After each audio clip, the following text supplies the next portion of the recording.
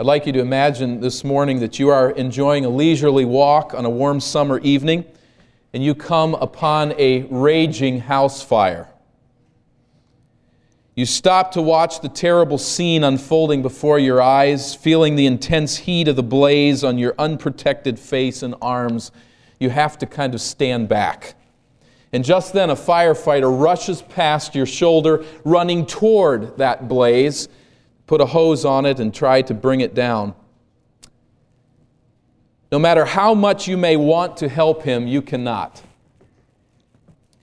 You do not have the protective fire-resistant suit and equipment with which he is fitted. You're not equipped. Let's change the scene a little bit. You're on a chartered fishing boat off the New England coast. It's a chilly but glorious spring day, and you're bundled up against the chill as the boat cruises along the ocean's surface. As the boat stops, there's a couple of deep-sea divers that have kind of hitched a ride on your boat. It stops out 7 miles from land. It's very deep, and these two divers fall off the edge of the boat into the waters, plunge down for an hour-long adventure under the sea. You peer over the side of the boat and you watch as they descend out of sight, and you really, really wish you could go with them. But there you are, bundled in your coat, completely unequipped. You cannot follow them without oxygen tank, without a wetsuit to keep you warm. You're just not properly geared. Now, sometimes it's not proper gear, but it's even our bodies themselves which are unfit to participate with others in an activity. Let's consider a 14-year-old girl. She's crowned Princess of the Corn Festival in her small rural town. And winning that great event is something for which she's very proud, but she's not particularly attractive or talented, just not so unattractive as some of the other girls, and she kind of has a way with a fiddle, and she's worked it out a little bit, and she can squeak her way through something, and she wins. She's the Princess of the Corn Festival, but having won that event, she gets to go to the Miss America contest. And she sits there and watches from the audience. We ask this question, can she compete in it? She can watch it, but she certainly cannot compete in this contest. She would need a whole new body and a whole new talent to even stand there and compete in any way, shape, or form. Or take a young boy, he's the fastest sprinter on his junior high track team. He's thrilled to learn that the Summer Olympics are scheduled to be held in his hometown. He's able to get a ticket, and he sits there and watches the 100-meter race. It's the final, the fastest men on earth, and there he is in all of his glory watching. But if we took that young boy and put him down on the track and said, now we want you to win this race fairly, could it happen? It doesn't matter how much training this boy has had. It doesn't matter how much he wants to win that race. His body would never keep up with those men. No amount of desire, no amount of training, he couldn't compete at their level. I'd like us to take these various scenes. I'm going somewhere with this, but hang on. Take these various scenes and multiply these over many, many times, and we maybe get a little bit of a glimpse of what the disciples must have felt like when they saw Jesus Christ in His resurrected body. There were many people who knew Jesus and loved Him. They watched Him die. They mourned Him dead.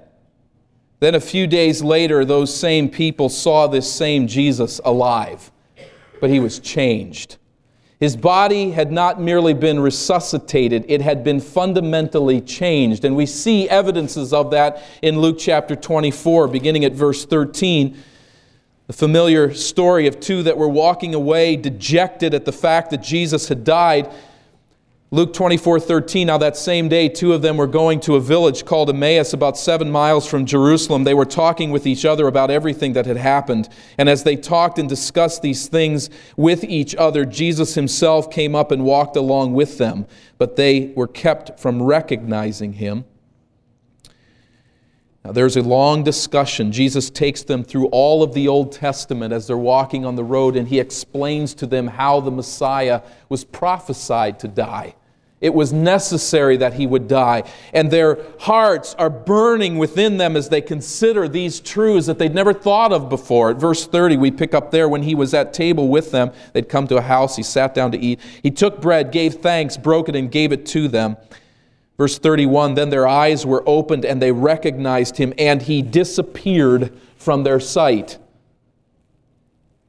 They asked each other, were not our hearts burning with us while he talked with us on the road and opened the Scriptures to us? They got up and returned at once to Jerusalem. There they found the 11 and those with them assembled together and saying, it is true, the Lord is risen and has appeared to Simon. Then the two told what had happened on the way and how Jesus was recognized by them when he broke the bread. While they were still talking about this, Jesus himself stood among them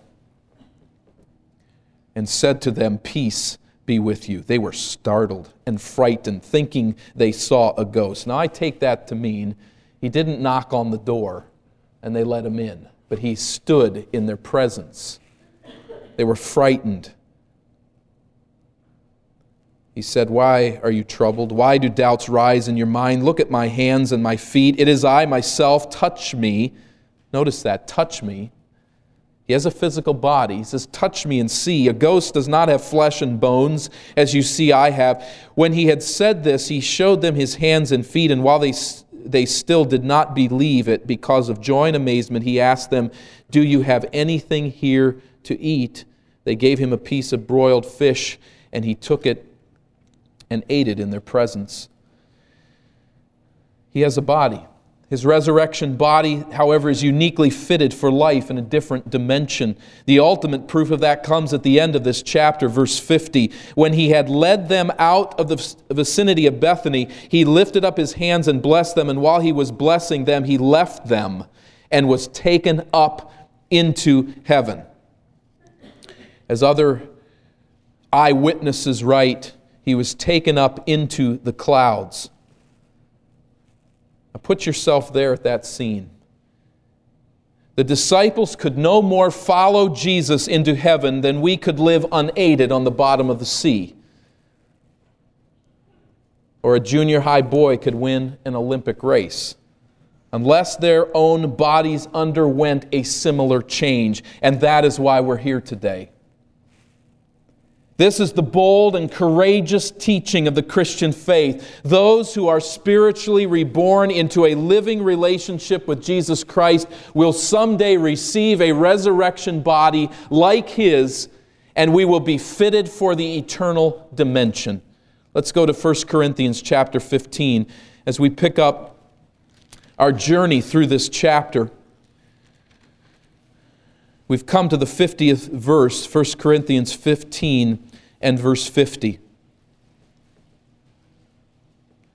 And here the Apostle Paul declares, 1 Corinthians 15:50, I declare to you, brothers, that flesh and blood cannot inherit the kingdom of God, nor does the perishable inherit the imperishable. Listen, I tell you a mystery.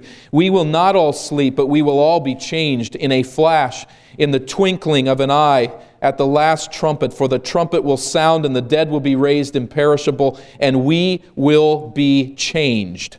For the perishable must clothe itself with the imperishable, and the mortal with immortality. Now, some have not been with us through this series. Let me trace for you what Paul has laid out to this point, just very briefly. At verse 12 of 1 Corinthians 50, Paul says, if it is preached that Christ has been raised from the dead, how can some of you say that there is no resurrection of the dead?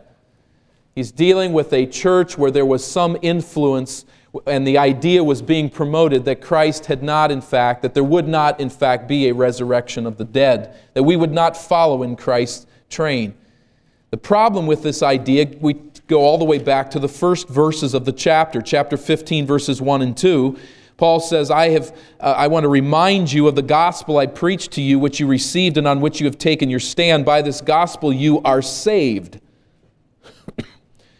If you hold firmly to the word I preached to you. What word? What word was preached that saved them, that gave them new life and brought them into right relationship with God? What was that word? That word is Jesus died and Jesus rose from the dead, verses 3 through 8. This message was the source of their salvation. Now we have a little problem here, says Paul. If you don't believe that Jesus Christ rose from the dead, and more likely in their thinking, you don't believe that you will rise from the dead, we have a real problem.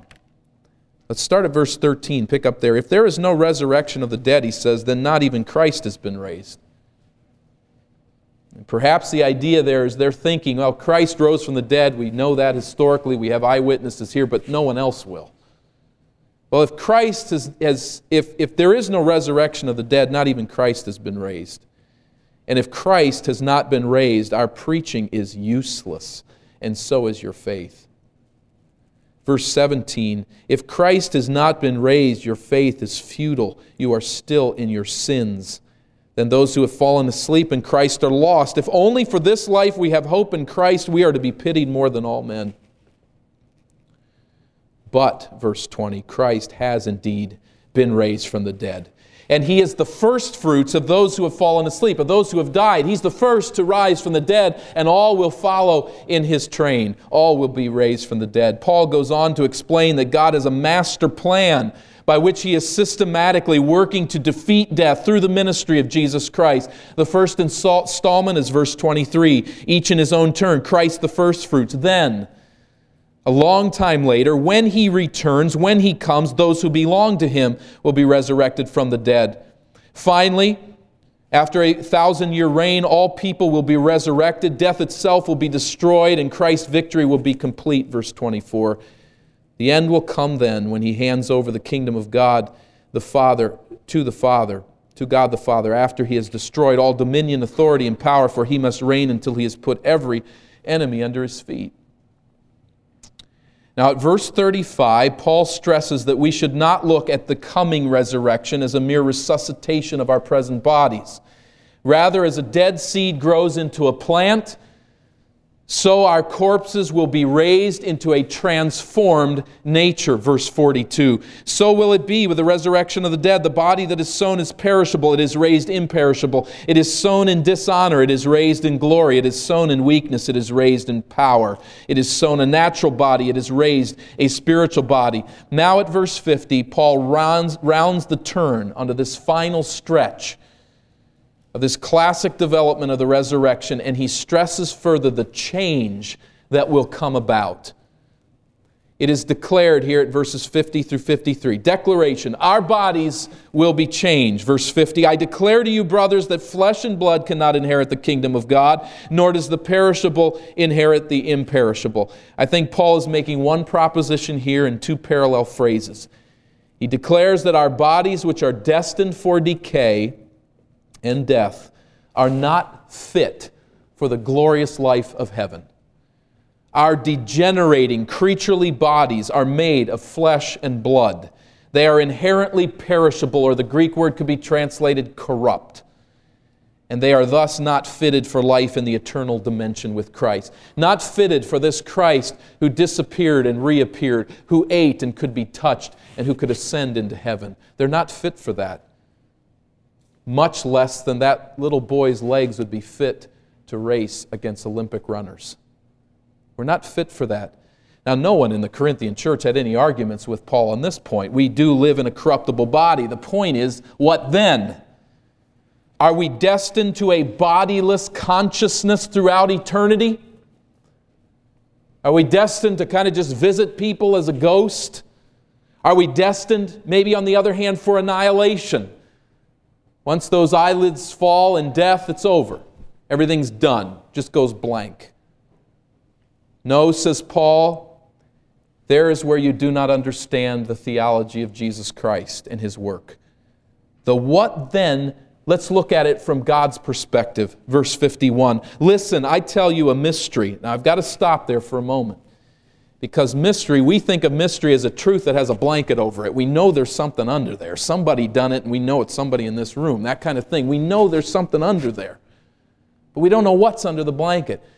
The Bible uses the word mystery in a very different way. We don't know there's anything under the blanket. We don't know there is any blanket. In fact, the truth is concealed in the mind of God, but a mystery is something actually God takes the blanket off. And He says, there's been something concealed in my mind from eternity past that I am now going to reveal to you as my people because it's time to know it. This mystery, verse 51, it's time now to know, we will not all sleep, but we will all be changed. We need to sit up and hear that because this is a mystery God has revealed to us. Not every believer in earth's history will die before Christ returns. That's what He's saying. He said that in verse 23. But each in his own turn, Christ the first fruits, then when He comes, those who belong to Him. That was understood there. Now He fleshes that out here in verse 51. We will not all sleep, but we will all be changed. Every believer, dead or alive at the return of Christ, will be changed. Verse 52, how's that going to happen? In a flash, or we use the phrase in a split second. In the twinkling of an eye, we use the term at a blink of an eye. In other words, immediately. And when is that going to happen, this change? Verse 52, at the last trumpet. For the trumpet will sound, and the dead will be raised imperishable, and we will be changed. Trumpets were commonly used in that day to announce the arrival of an important person. This last trumpet signals the return of Christ and the beginning of the end as Christ finalizes His victory over death and every other enemy and turns the kingdom over to God, verses 26 through 28. We have a little bit of this in our own protocol in the military, don't we? It's early morning. Soldiers are asleep, and a man stands before the soldiers' tents. He puts a trumpet to his lips and plays reveille.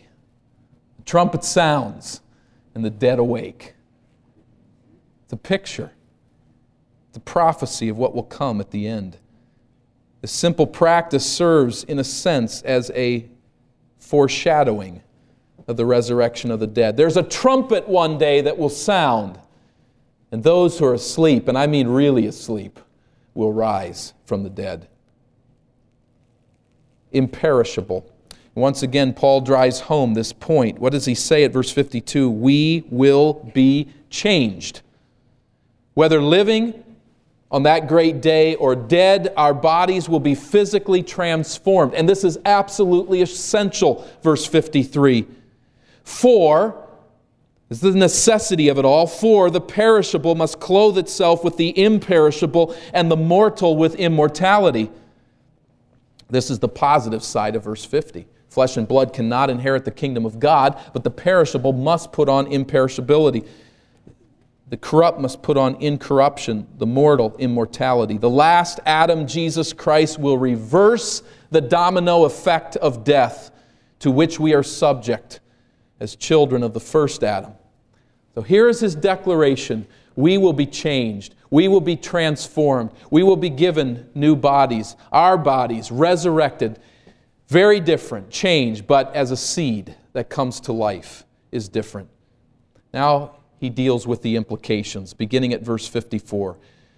The implications ultimately is that death is a defeated foe. Verse 54, when the perishable has been clothed with the imperishable and the mortal with immortality, then the saying that is written will come true. Death has been swallowed up in victory.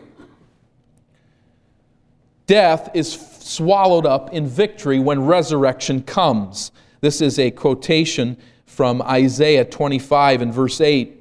In other words, death has been finally and forever defeated. I'd like you to notice there in that phrase at the end of verse 54, what does it say? Death has been swallowed up in victory. At that point, it will all be over. And in a sense, it already is.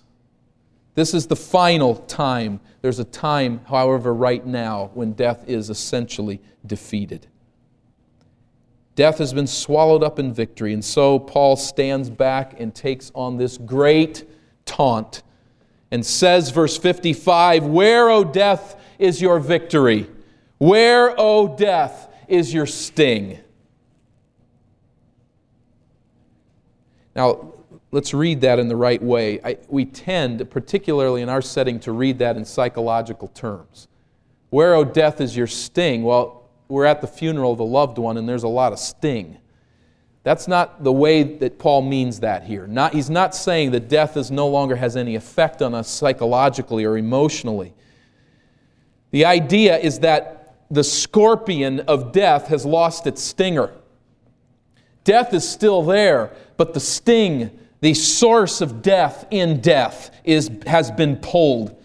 When Jesus slipped the clutches of death 3 days after his crucifixion, death had been rendered toothless. A toothless enemy. Reminds me of the dog that terrorized our neighborhood where I grew up.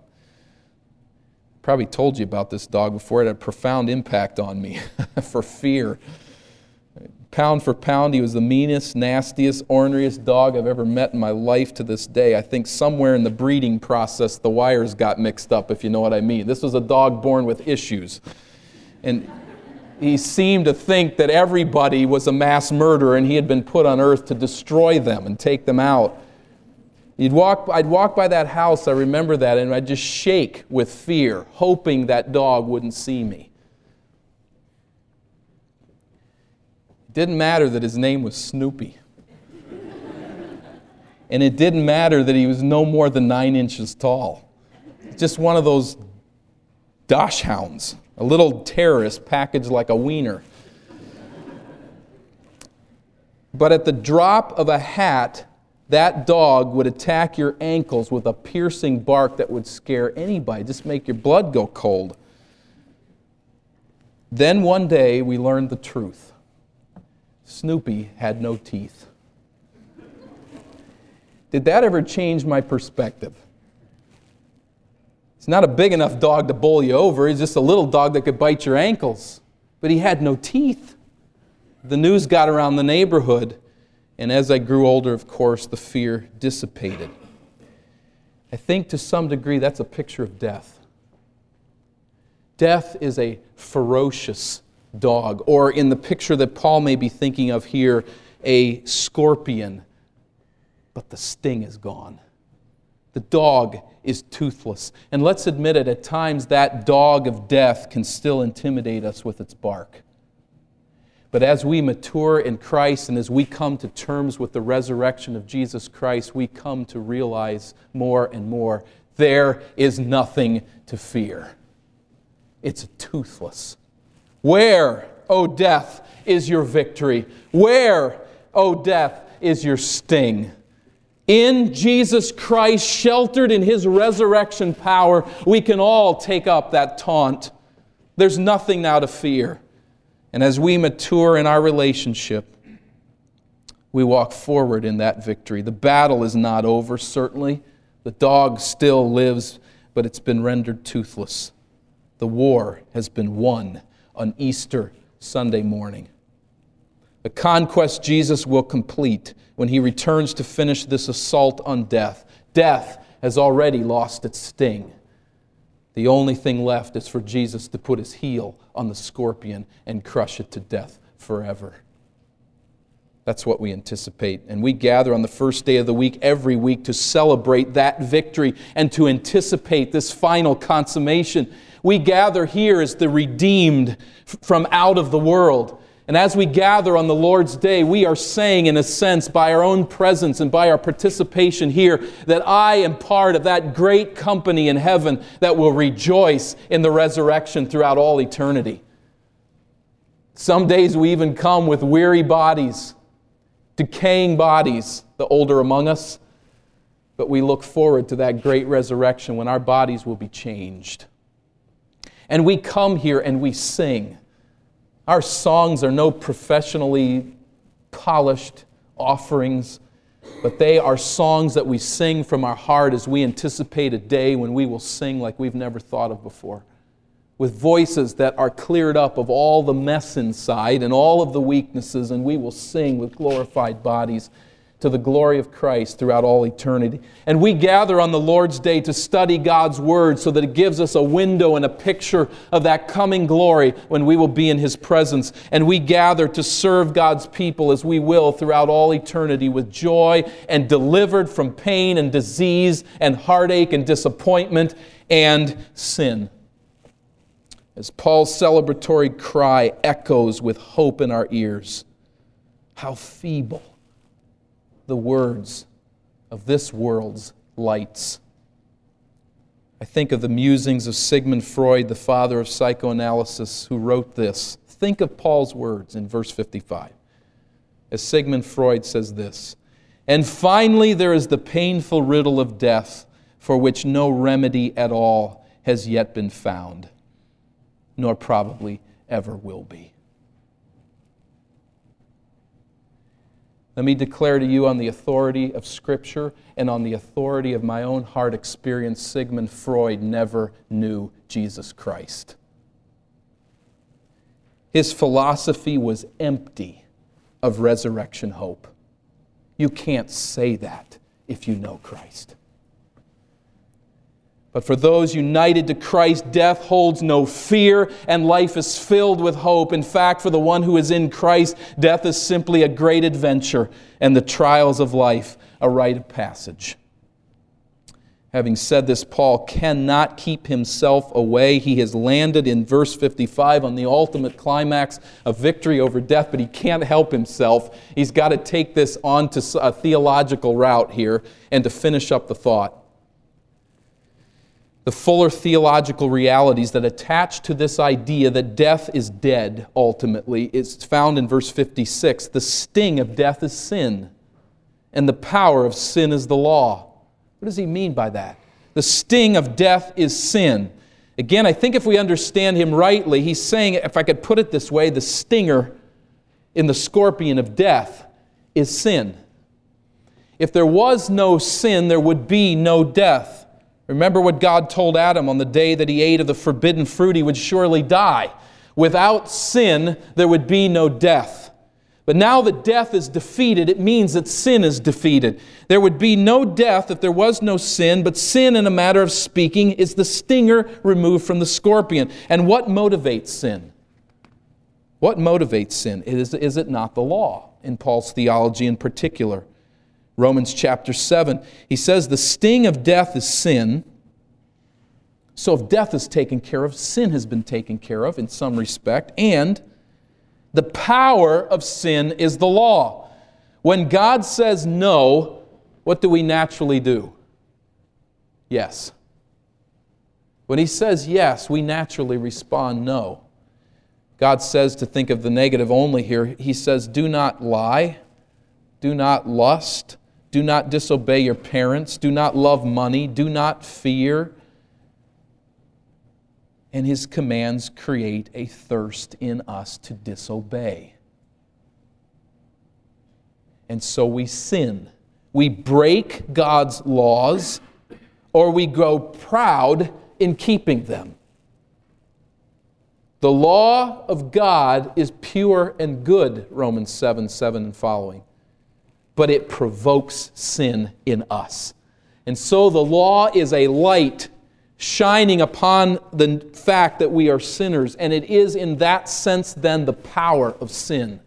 When God says no, we disobey. When He says yes, we disobey.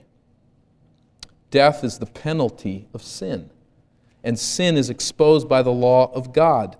This is what Paul means when he says the sting of death is sin, the power of sin is the law. But, verse 57, thanks be to God. He gives us the victory through our Lord Jesus Christ. Victory over what? Victory over death, which results from sin, which is turned on by the law of God. All of this has been dealt with in Jesus Christ. Death is more than a physical phenomenon. Death is punishment for sin. And we all die. Now, don't take that to mean that death is a specific punishment for sin. In other words, somebody that dies an excruciatingly painful death, or someone who dies at what we call an early age, that they're somehow worse sinners than the person who dies in their sleep of old age. That's not the point. The point is we all die. However the circumstances play out, we die, and we die because we are sinners. Death is the penalty of sin. But Jesus defeated death. He defeated the penalty of death, and therefore it follows that He won the forgiveness of sin. Jesus died in your place to pay the penalty of your sin. Jesus rose from the dead in victory over death and sin and hell. And so, through faith in Jesus Christ and His work, you can receive the forgiveness of all of your sins and conquer death through Christ's victory. To those who have entered that victory, Paul concludes with these challenging words, verse 58, "Therefore, my dear brothers, stand firm." He speaks there of the brotherhood, of the family of God. You in the family of God, stand firm. Let nothing move you. Stand firm in what? Not be moved by what? Let's go back to verses 1 and 2. Remember what he said there? 15, 1 and 2. "Now, brothers, I want to remind you of the gospel I preached to you, which you received, and on which you have taken your stand. By this gospel you are saved if you, notice it, hold firmly to the word I preached to you." Now back to verse 58.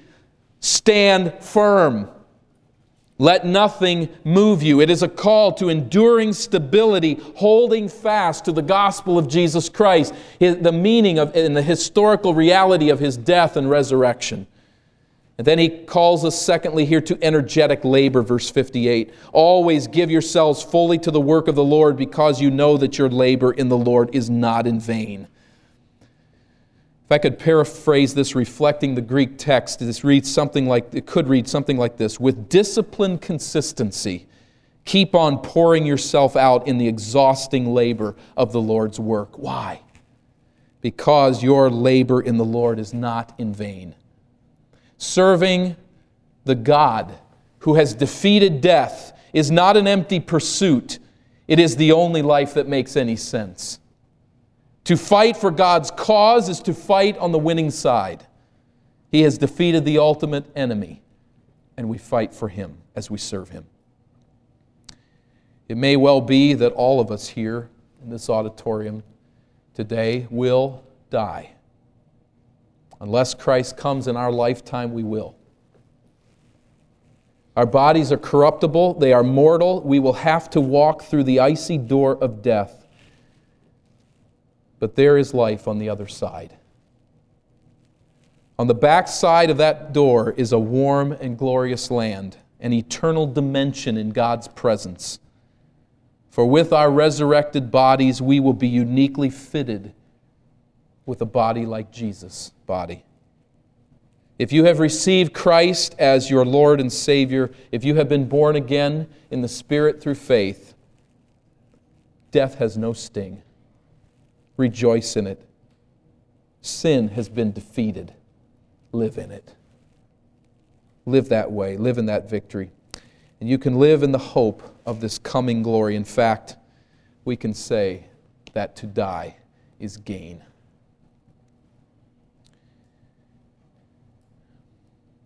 You may be here today, however, and you have not placed your personal faith in the Lord Jesus Christ and have not come to a place where you have met Him personally. You're not going to see Him literally, but you have not come to a place where something has happened in your heart and in your soul where you know that you know Christ. You too will receive a resurrection body, but you will go into eternity with every sin you have ever committed loaded on your back. And weighed down with that load, you will enter a Christless eternity, separated from God, and your life on earth will have proven absolutely worthless. You're not going to go before God in this resurrected body and stand there and tell Him that you outran Him by your good deeds. You're going to have to come in a very different way. You're going to have to come in abject poverty before Him, and you're going to have to do that now, in this life. And come before God and admit